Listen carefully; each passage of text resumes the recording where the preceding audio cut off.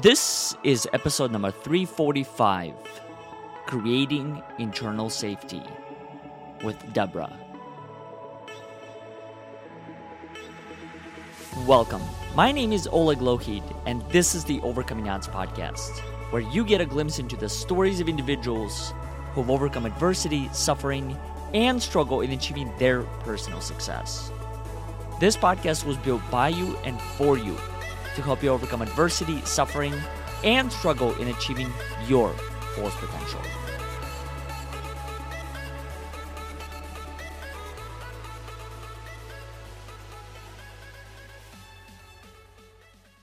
Before we get into today's episode, I'd like to make a few quick announcements. The first announcement being in regard to our show. And that is, if our show has had any form of impact in your life, please consider supporting our cause by either making a contribution through our website at overcomingodds.today or leaving us a review on iTunes, Facebook, or Google so more people can find these inspiring and courageous conversations.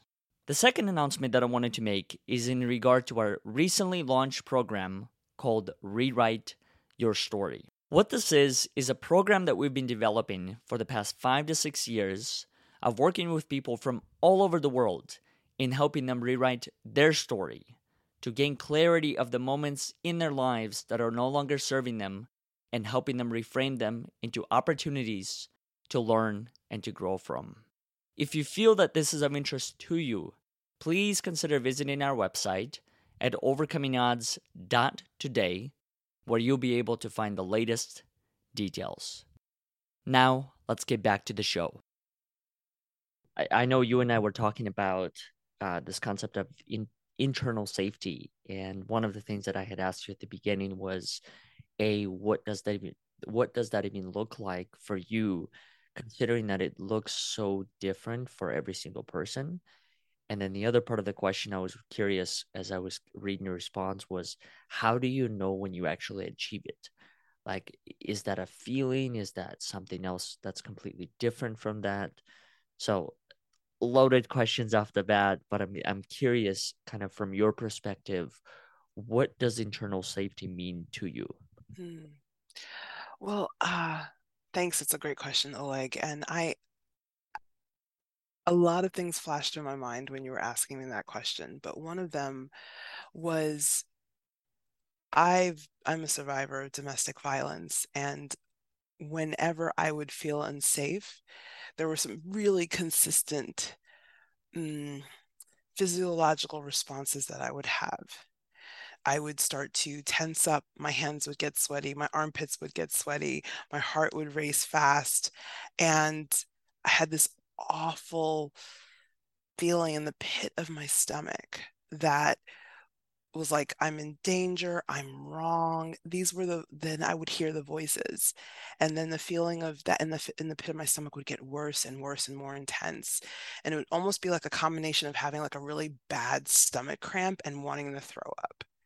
And so these were physiological responses I could count on to show up every time I had a trigger of some form. And it might not even have been in my home or in a situation where I was actually in danger, but it was something would remind me of that situation and I would go back there. And it was interesting when I thought about it, I actually had those responses long before I ever was in any domestic violence situation. When I was in school or when I was in college or when I was at work, I would have that same sequence of physiological responses. And when I thought about it, I said, this is not new. I've been doing this for a long time. And what I started to notice was that if I had sometimes I would have a start of a trigger, but then I'd get distracted or interrupted and I'd forget whatever it was. And then I'd come back and I'd be like, well, I was feeling crappy for a second. And then it went away. And I'm like, I was in this like weird suspense, like what just happened? And that's when I started to pay attention to that. I have an engineering background.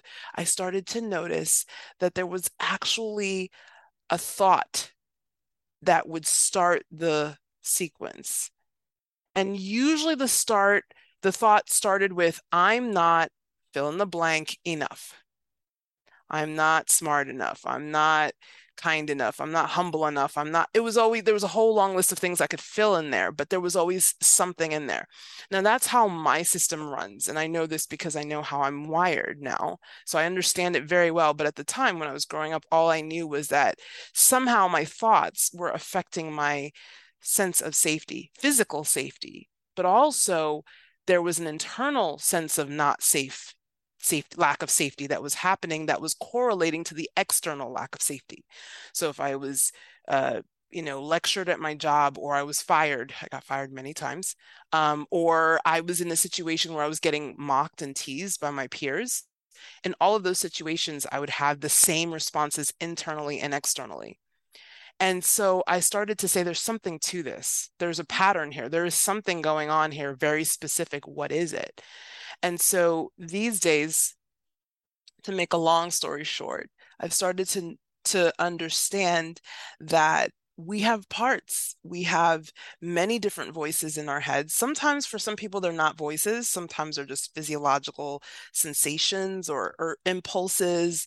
Um, but they all play roles, and they're all with the best of intent to take good care of us. So we have parts that are like protectors, we have parts that are protected from harm. And because we all have different types of traumas or difficulties and challenges that we face, we all have some level of there's a response, and then it sets off this series of responses in our system. And so once we learn how to not make bad or make quiet, which is what meditation does, when we start to just be able to hear those voices or notice those sensations or impulses and approach them with curiosity and with care, it's amazing how we get to learn so much about what they're doing, and we're able to create safety for them, because every single human being, what is, if someone were to ask you what makes you feel comforted, or what makes you feel safe, or what makes you feel like someone cares about you, it'll be something to the extent of that person understands me. How can they understand you if they've never heard anything that you've said? They can't. Like, they had to have heard you first and listened to you and said, no, I get it. At some level, validated that your concern or your thought or your feeling was understandable before you would start to feel any sort of safety or comfort from them. And so when we do that for our own parts first, then we have the capacity, we learn the skills to be able to do that for other people. It's really interesting because I think much of what you speak about is a pattern recognition. And that's something that I started to discover within my own system, so to speak, is started to break down like what are those patterns when it comes to listening to the voices that I listen internally, what are the things that I end up doing afterwards, what are the results they produce. And so I'm curious to kind of break this down even more. When you were talking about the different voices, the question that came to mind was, how do you know which voice you are listening to? You ask, because sometimes you don't know. Mm, And and sometimes it'll tell you, and sometimes it won't. But uh, you start a dialogue with that voice and get to know, get curious about what it's really trying to do and why, and what it needs from you. and would you say in most situations the answer is as obvious as it is, or does it take a level of kind of digging deeper beyond the levels or the layers that you currently see to really try and figure out, okay, this is where it is coming from?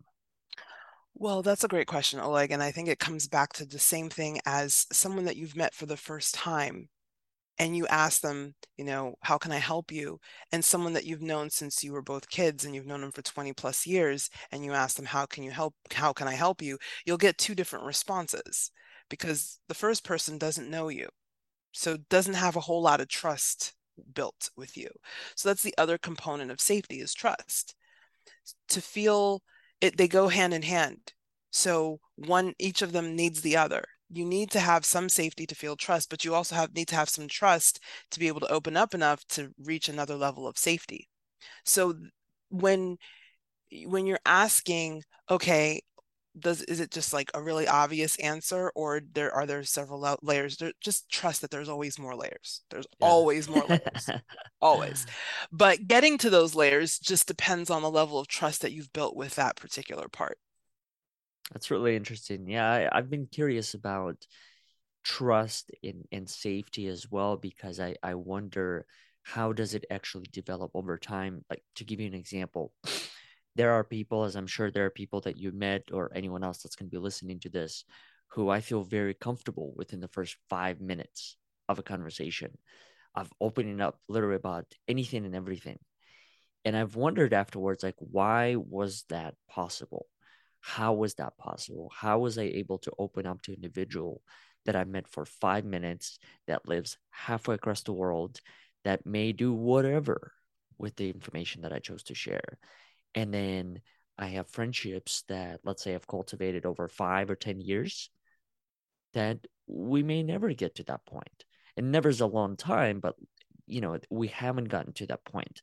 So it just really gets me curious, like, how is it that we're able to open up to others and trust people within the first 5 or 10 words of a conversation, and yet not being able to do that with someone that you've shared 5 years worth of dialogue?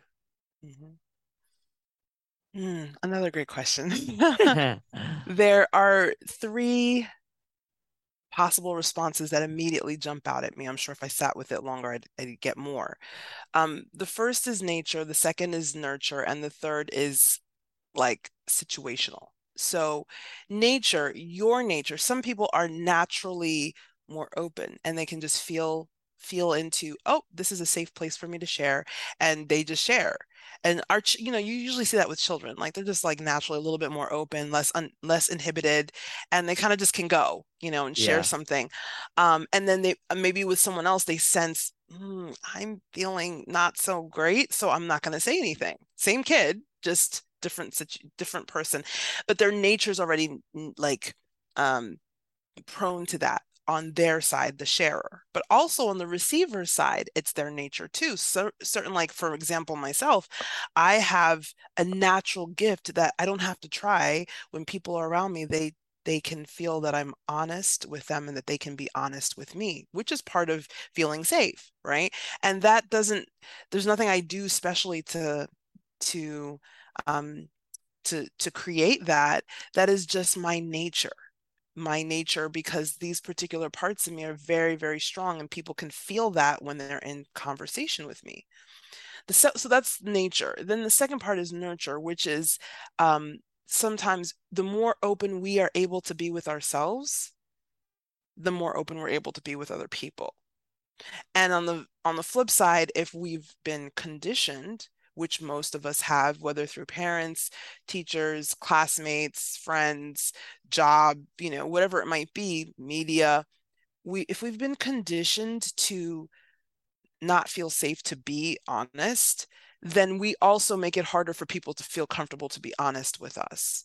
And so that whole process, so it's a really interesting thing in energy design where we learn, like, we know that birds flock and bees swarm. Well, humans also gather in groupings. So sometimes um, you might not necessarily feel that great in the classroom, but maybe you had a really good friend that after school you guys hung out and you had a lot of fun together because you felt like there you could be yourself, but in the classroom you couldn't, because that classroom was a grouping and there was a very clear hierarchy of what was okay and what was not okay to say in that classroom or do or express in that classroom.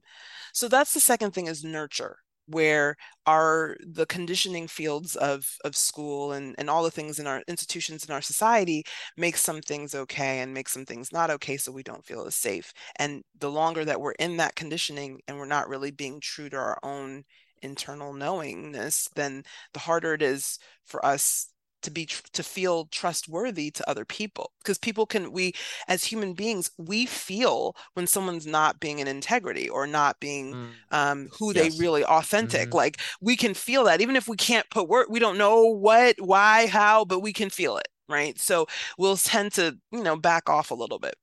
Then the third thing is situational, which is where you see, and even you, the spectator in a movie, when you watch a movie where they've gone through all these crazy things, stuff blowing up, they're almost getting shot every 3 minutes, and they become lovers, and you want to be their lover because you've just bonded with them in this 1 hour and a half series where all these life-threatening things, your heart is beating, you're at the edge of your seat, and you're just watching, let alone if you're in it. So situationally, I know things like people who are like in the military or in like kind of first responders, and you can see the bonds that they're able to build so quickly because they're in these life-threatening, high-pressure situations, and people are relying on them. It's like these are life or death matters. They learn and they build trust and strong bonds of safety, psychological safety between them, or not, as we also know, also in those same groups, um, um, very quickly because the pressure cooker kind of makes that happen quicker.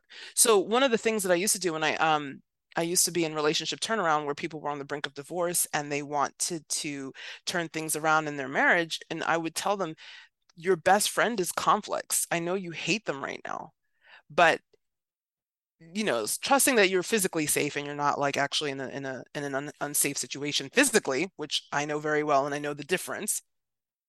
If you're physically safe, you can use conflict to build trust and rebuild trust very, very quickly. It's a hack. It's almost like a shortcut that you can take because again, it's like high pressure, but when you approach it differently and that other person is thrown off, you have an opportunity there to interrupt that pattern and to redirect that energetic exchange between the two people into a different direction. So in a way, I'm not gonna say is this something that you recommend by any means, but is it advantageous then to invite conflict into life? Like for example, Only if if you're ready. You have, I mean, there are absolutely some really important skills that you need to have when you engage in conflict. Like right now, I have a situation where it's very high conflict, but I'm not engaging because I know I'm not, I'm waiting for my next level of expansion to be able to approach it differently. So the approaches that I've already used, have not ended the conflict. So I'm not going into conflict just going willy-nilly. No, there's like, you have to be really intentional. You have to be really clear and you got to practice, get some skill behind under your belt before you face conflict. But I'd say 90% of the human population, we are designed to basically, in some form, respond to something external that's coming towards us. And so it's not that we go start the conflict, but that when it comes, we don't run from it. We stay still and we embrace it and embrace the potential that is in that conflict. Just like a storm can be really scary, but it's so beautiful afterwards. It's cleaned up the air and it's cleaned up so many things, and there's an awareness that that storm, although unpleasant and destructive, was necessary to bring in the next level of life and growth and expansion that was possible. That's such a beautiful metaphor, and many of the things that you described. I'll probably never watch a movie the same way again. That's the first thing. But it's so true, right? Like I'm thinking about the number of films or TV shows or whatever it might have been that I've watched where afterwards I felt like I was so invested in it, and yet I was not the actor. I didn't design the plot. I didn't know any of the characters. I just chose to dedicate a portion of my time to a particular thing. And then I was able to see myself in every one of the characters. I felt like I was somehow a part of them, even though I was thousands of miles away, way post production. So it's interesting though. And the other thing that you mentioned that I find interesting is the whole concept of energy fields, even the analogy that you used of birds and bees. I've never really even thought about it, but it makes sense. And so I'm curious, just based on your own experience, how do you understand your own energy field, so to speak? Like, do you gravitate towards groups? Are you more so someone who operates best in isolated spaces? Because I feel like that's also probably equally important in being able to achieve your own internal safety. Yeah, I mean, that's great. I love this question because, again, there are layers, right? So when you're first starting out with newbies and beginners, I encourage people to, I use a tool called Human Design. And it's really, really good for helping you to understand how your energy mechanics. So just like we have our muscles and our skeletal structure, and we have our lungs, and everything's kind of in the same place, regardless of what human you're dealing with, right? Similarly, we have energy mechanics where our energy flows in very, very clear ways with all humans. Now, we all have uniqueness to our energy expression, but you're not going to find some like brand new part in one person that's not in another. So the thing that I always encourage people to start with is what we call their energy type and their strategy and authority in human design. And it's really simple. You can download a report for free.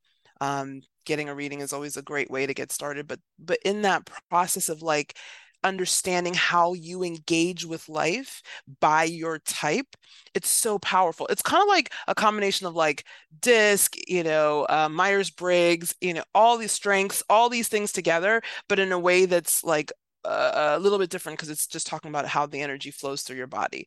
So when you understand those basics and like start practicing with that, that in itself can take years to just get out of the conditioning of the people and the spaces around us and start to really know, okay, this is me.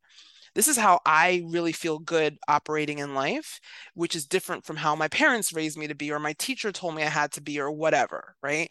That's one. Then now when you're talking about, um, shoot, you had said something about how people could, oh, with the groups, with the group mechanics, that's like another level. And it's kind of like once you get really good at knowing how you feel and how you operate really well, you'll notice when you you'll always start noticing when you start shifting into different behavior that's not how you normally are. Um, I notice it even when I walk past a bunch of kids waiting for the bus on my street, I will feel differently walking past them than I am when I'm walking by myself. So Interesting. so it's like you just notice it and there's nothing to like do. But obviously, if you notice that, okay, every time I'm in this grouping, I feel a way that doesn't feel good for me, well then yeah, I mean it's no brainer to don't hang out with that group. But it's not like there's much control that we have over it. This is just the way nature groups us. And so it's just being kind of aware of where do I feel good, what groups do I feel good with, and which groups do I not feel good with. And then the last piece, just to answer for me personally, this is a common theme in my design, which is I'm at both extremes. I can work really well in very large organizations. And then second best is me being by myself and just running as a Lone Ranger, gunslinger, maverick, revolutionary, which is kind of the role I'm in now. I started out though in large corporate organizations and for different reasons, not because of my energy type, but just for different reasons, which, we could also go into. Those reasons as well. I left corporate and then kind of came into being on my own, and that feels really good for me too. So I can kind of go both ways, me, Deborah, but that's a common theme in a lot of areas in my life. I kind of go to both extremes, which is, it's funny and it's weird, but it also gifts me the ability to see things from many different perspectives. Does your energy type ever change throughout your life, or is that kind of the baseline that you go with from one chapter to the next? Yes. To which one? It's really both. So we're born with one type, and through our life in different life cycles and phases, we actually can change types. Um, so we can add up but not down. I know that's not going to make any sense, but basically, their type is defined by how our what we have defined energetically in our system. And so like sometimes we can go with a higher, like with more definition, which means we impact more people with certain things but not less. So That can change from period to period of time.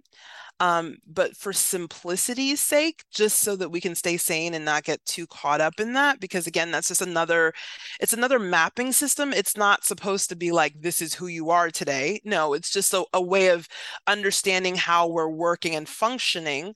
Um, we just usually just use what you were born with as the starting point, and that in itself, just getting comfortable with what you were born with, which you have your whole entire life, that never changes, um, is enough to get you, um, get you going and get you in a good way. Then when you get to the place where you feel really comfortable and you really know how you operate in the world, and then you say, okay, I want to understand this year or this cycle of life that I'm in.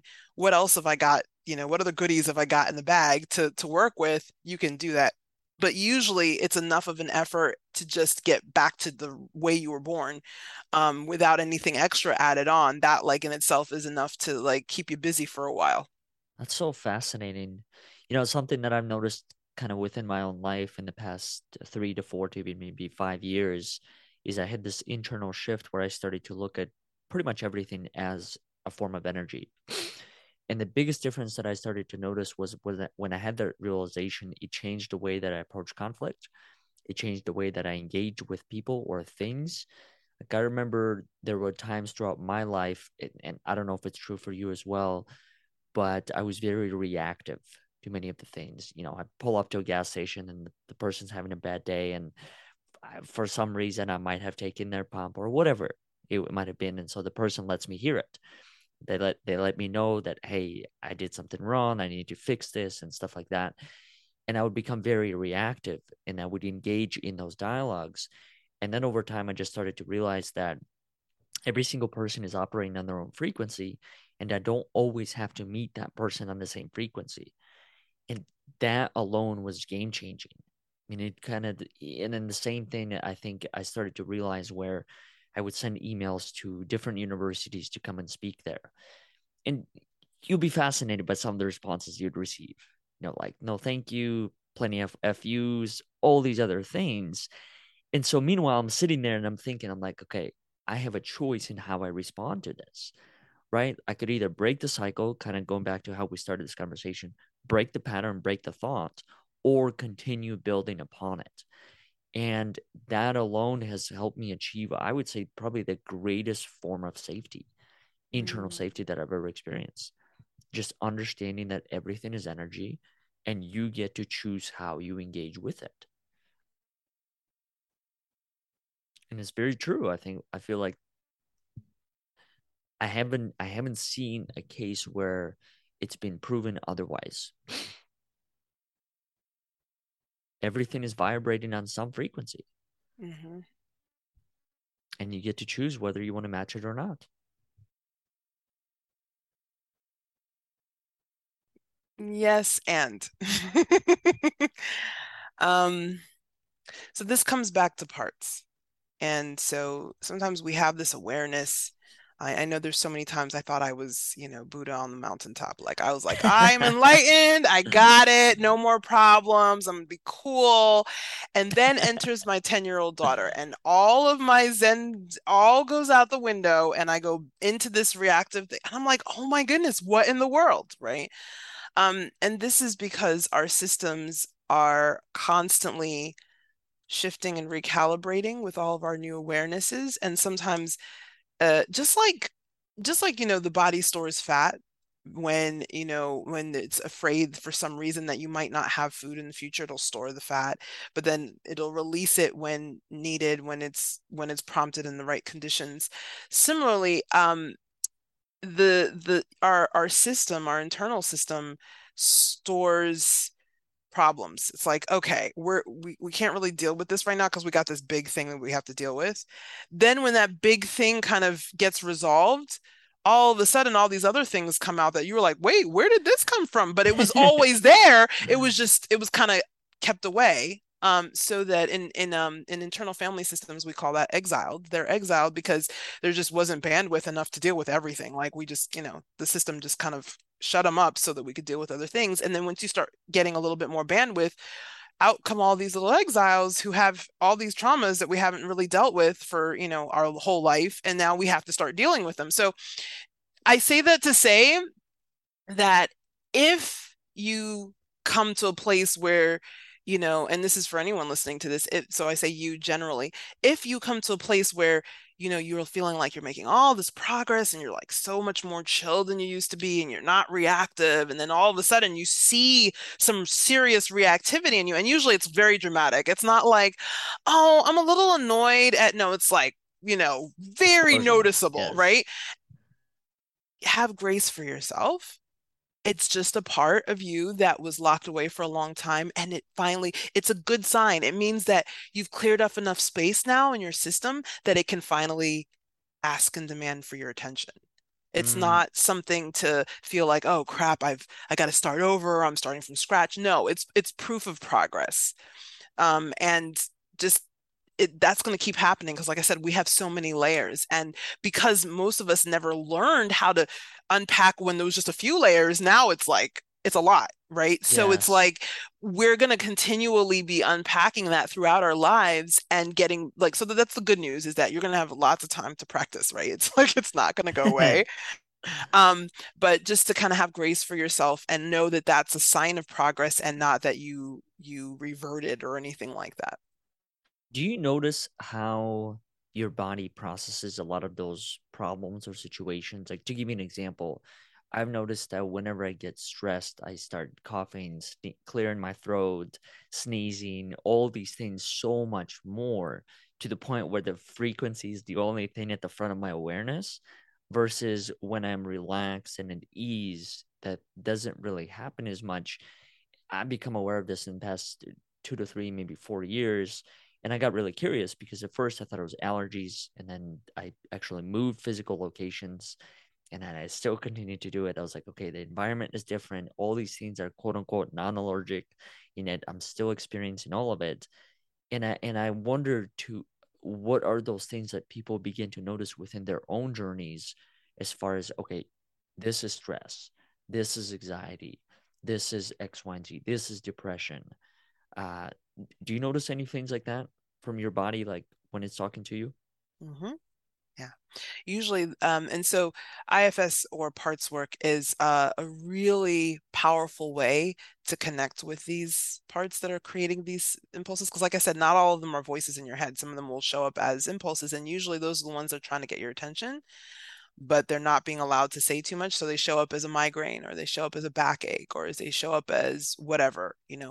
I shared with you at the beginning some of my physiological impulses to say, we need to get the heck out of Dodge. It's not safe. Don't feel good. Yeah.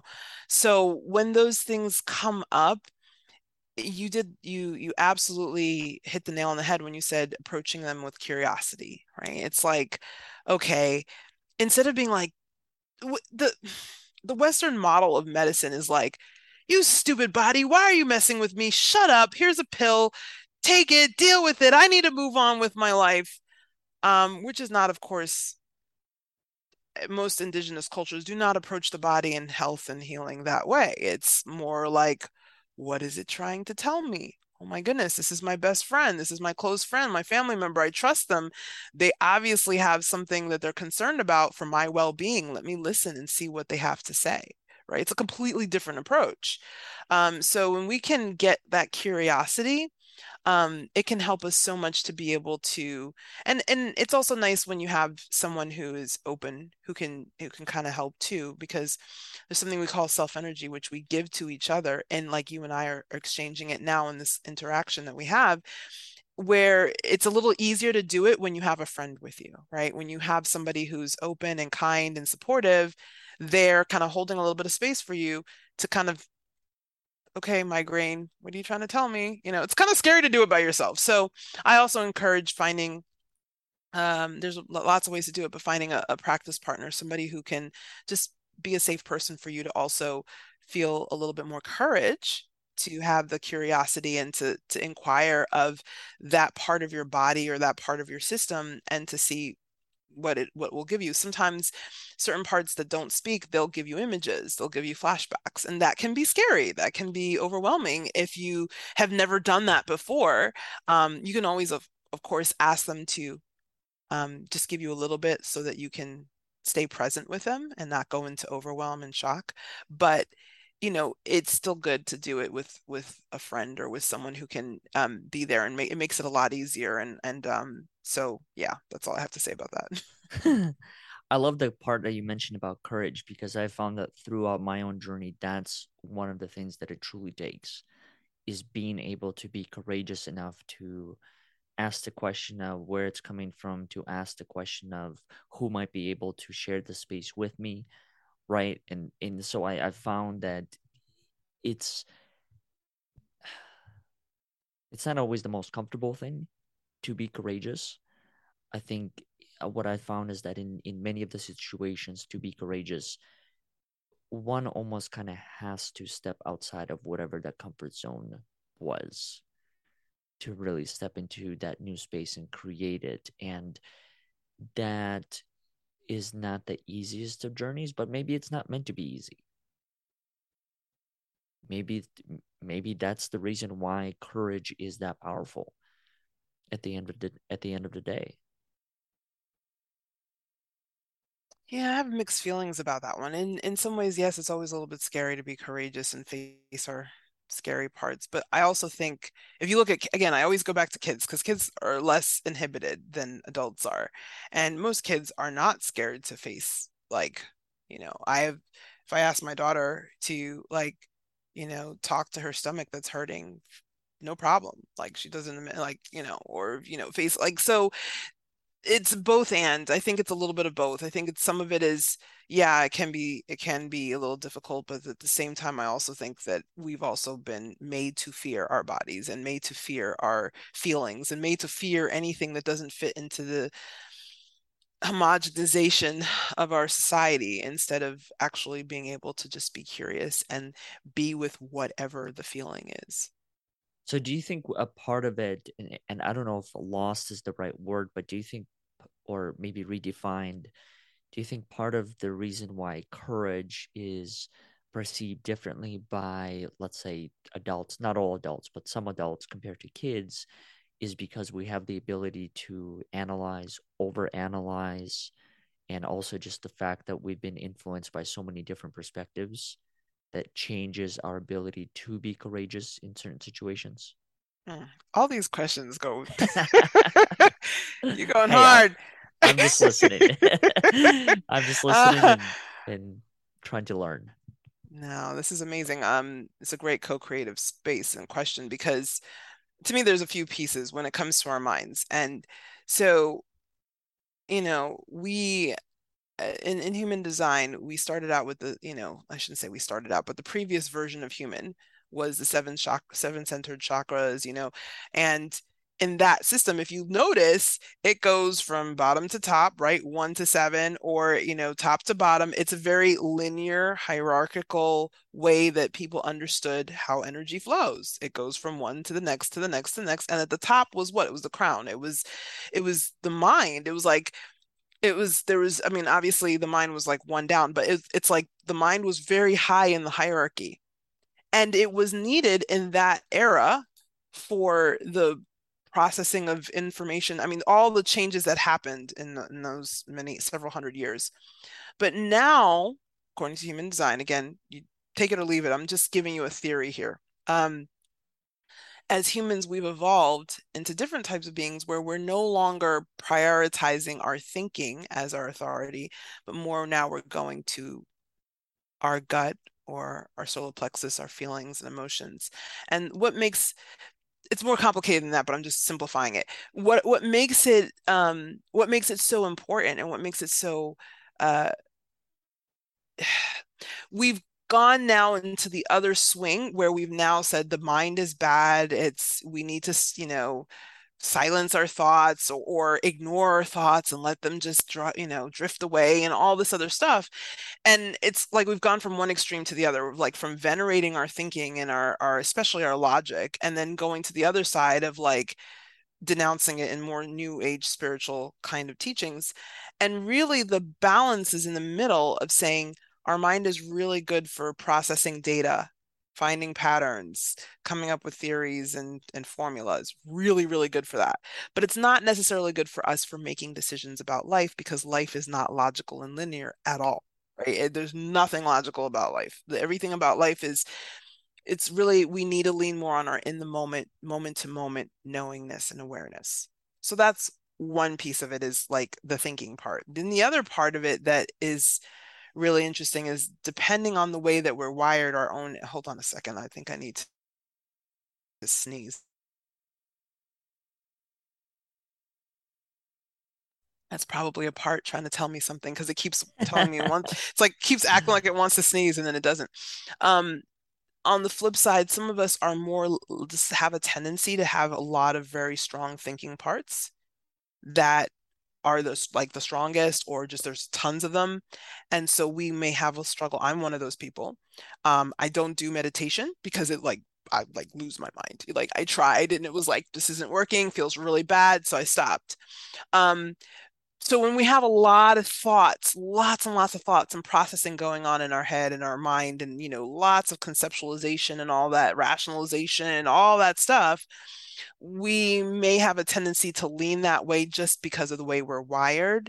And then it's a little bit more of a struggle to trust, trust our emotions or trust our gut or whatever our authority is, to trust that instead of trusting those thoughts that are going on in the head. But the balance is being able to respect and honor those thinking parts, because they hold, the mind is part of the body, and it has a very important operation.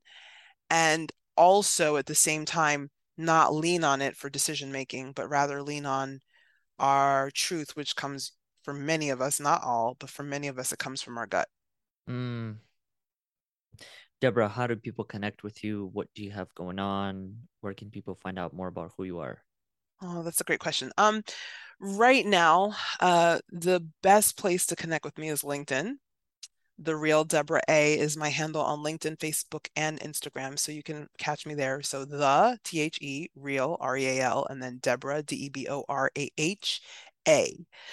And so if you go on any of those channels, you can connect with me directly, see what I'm up to, kind of what ideas I've been sharing, share your opinions and thoughts. That's really the easiest way to connect with me right now. Did someone try to steal your personality or identity? No, I think Deborah A was taken, so I Oh, just okay. went with the real. There's some meaning behind the real too, but that's for another day.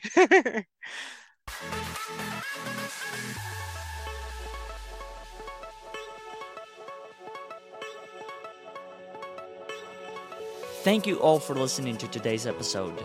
I hope you enjoyed it as much as we did. If you haven't done so already, please consider subscribing to our future episodes so you can receive all of the latest content. Also, if you like what you heard, consider leaving us a review on iTunes, Facebook, or Google so more people can find these inspiring and courageous conversations. Once again, we thank you for listening, and we'll look forward to having you next time.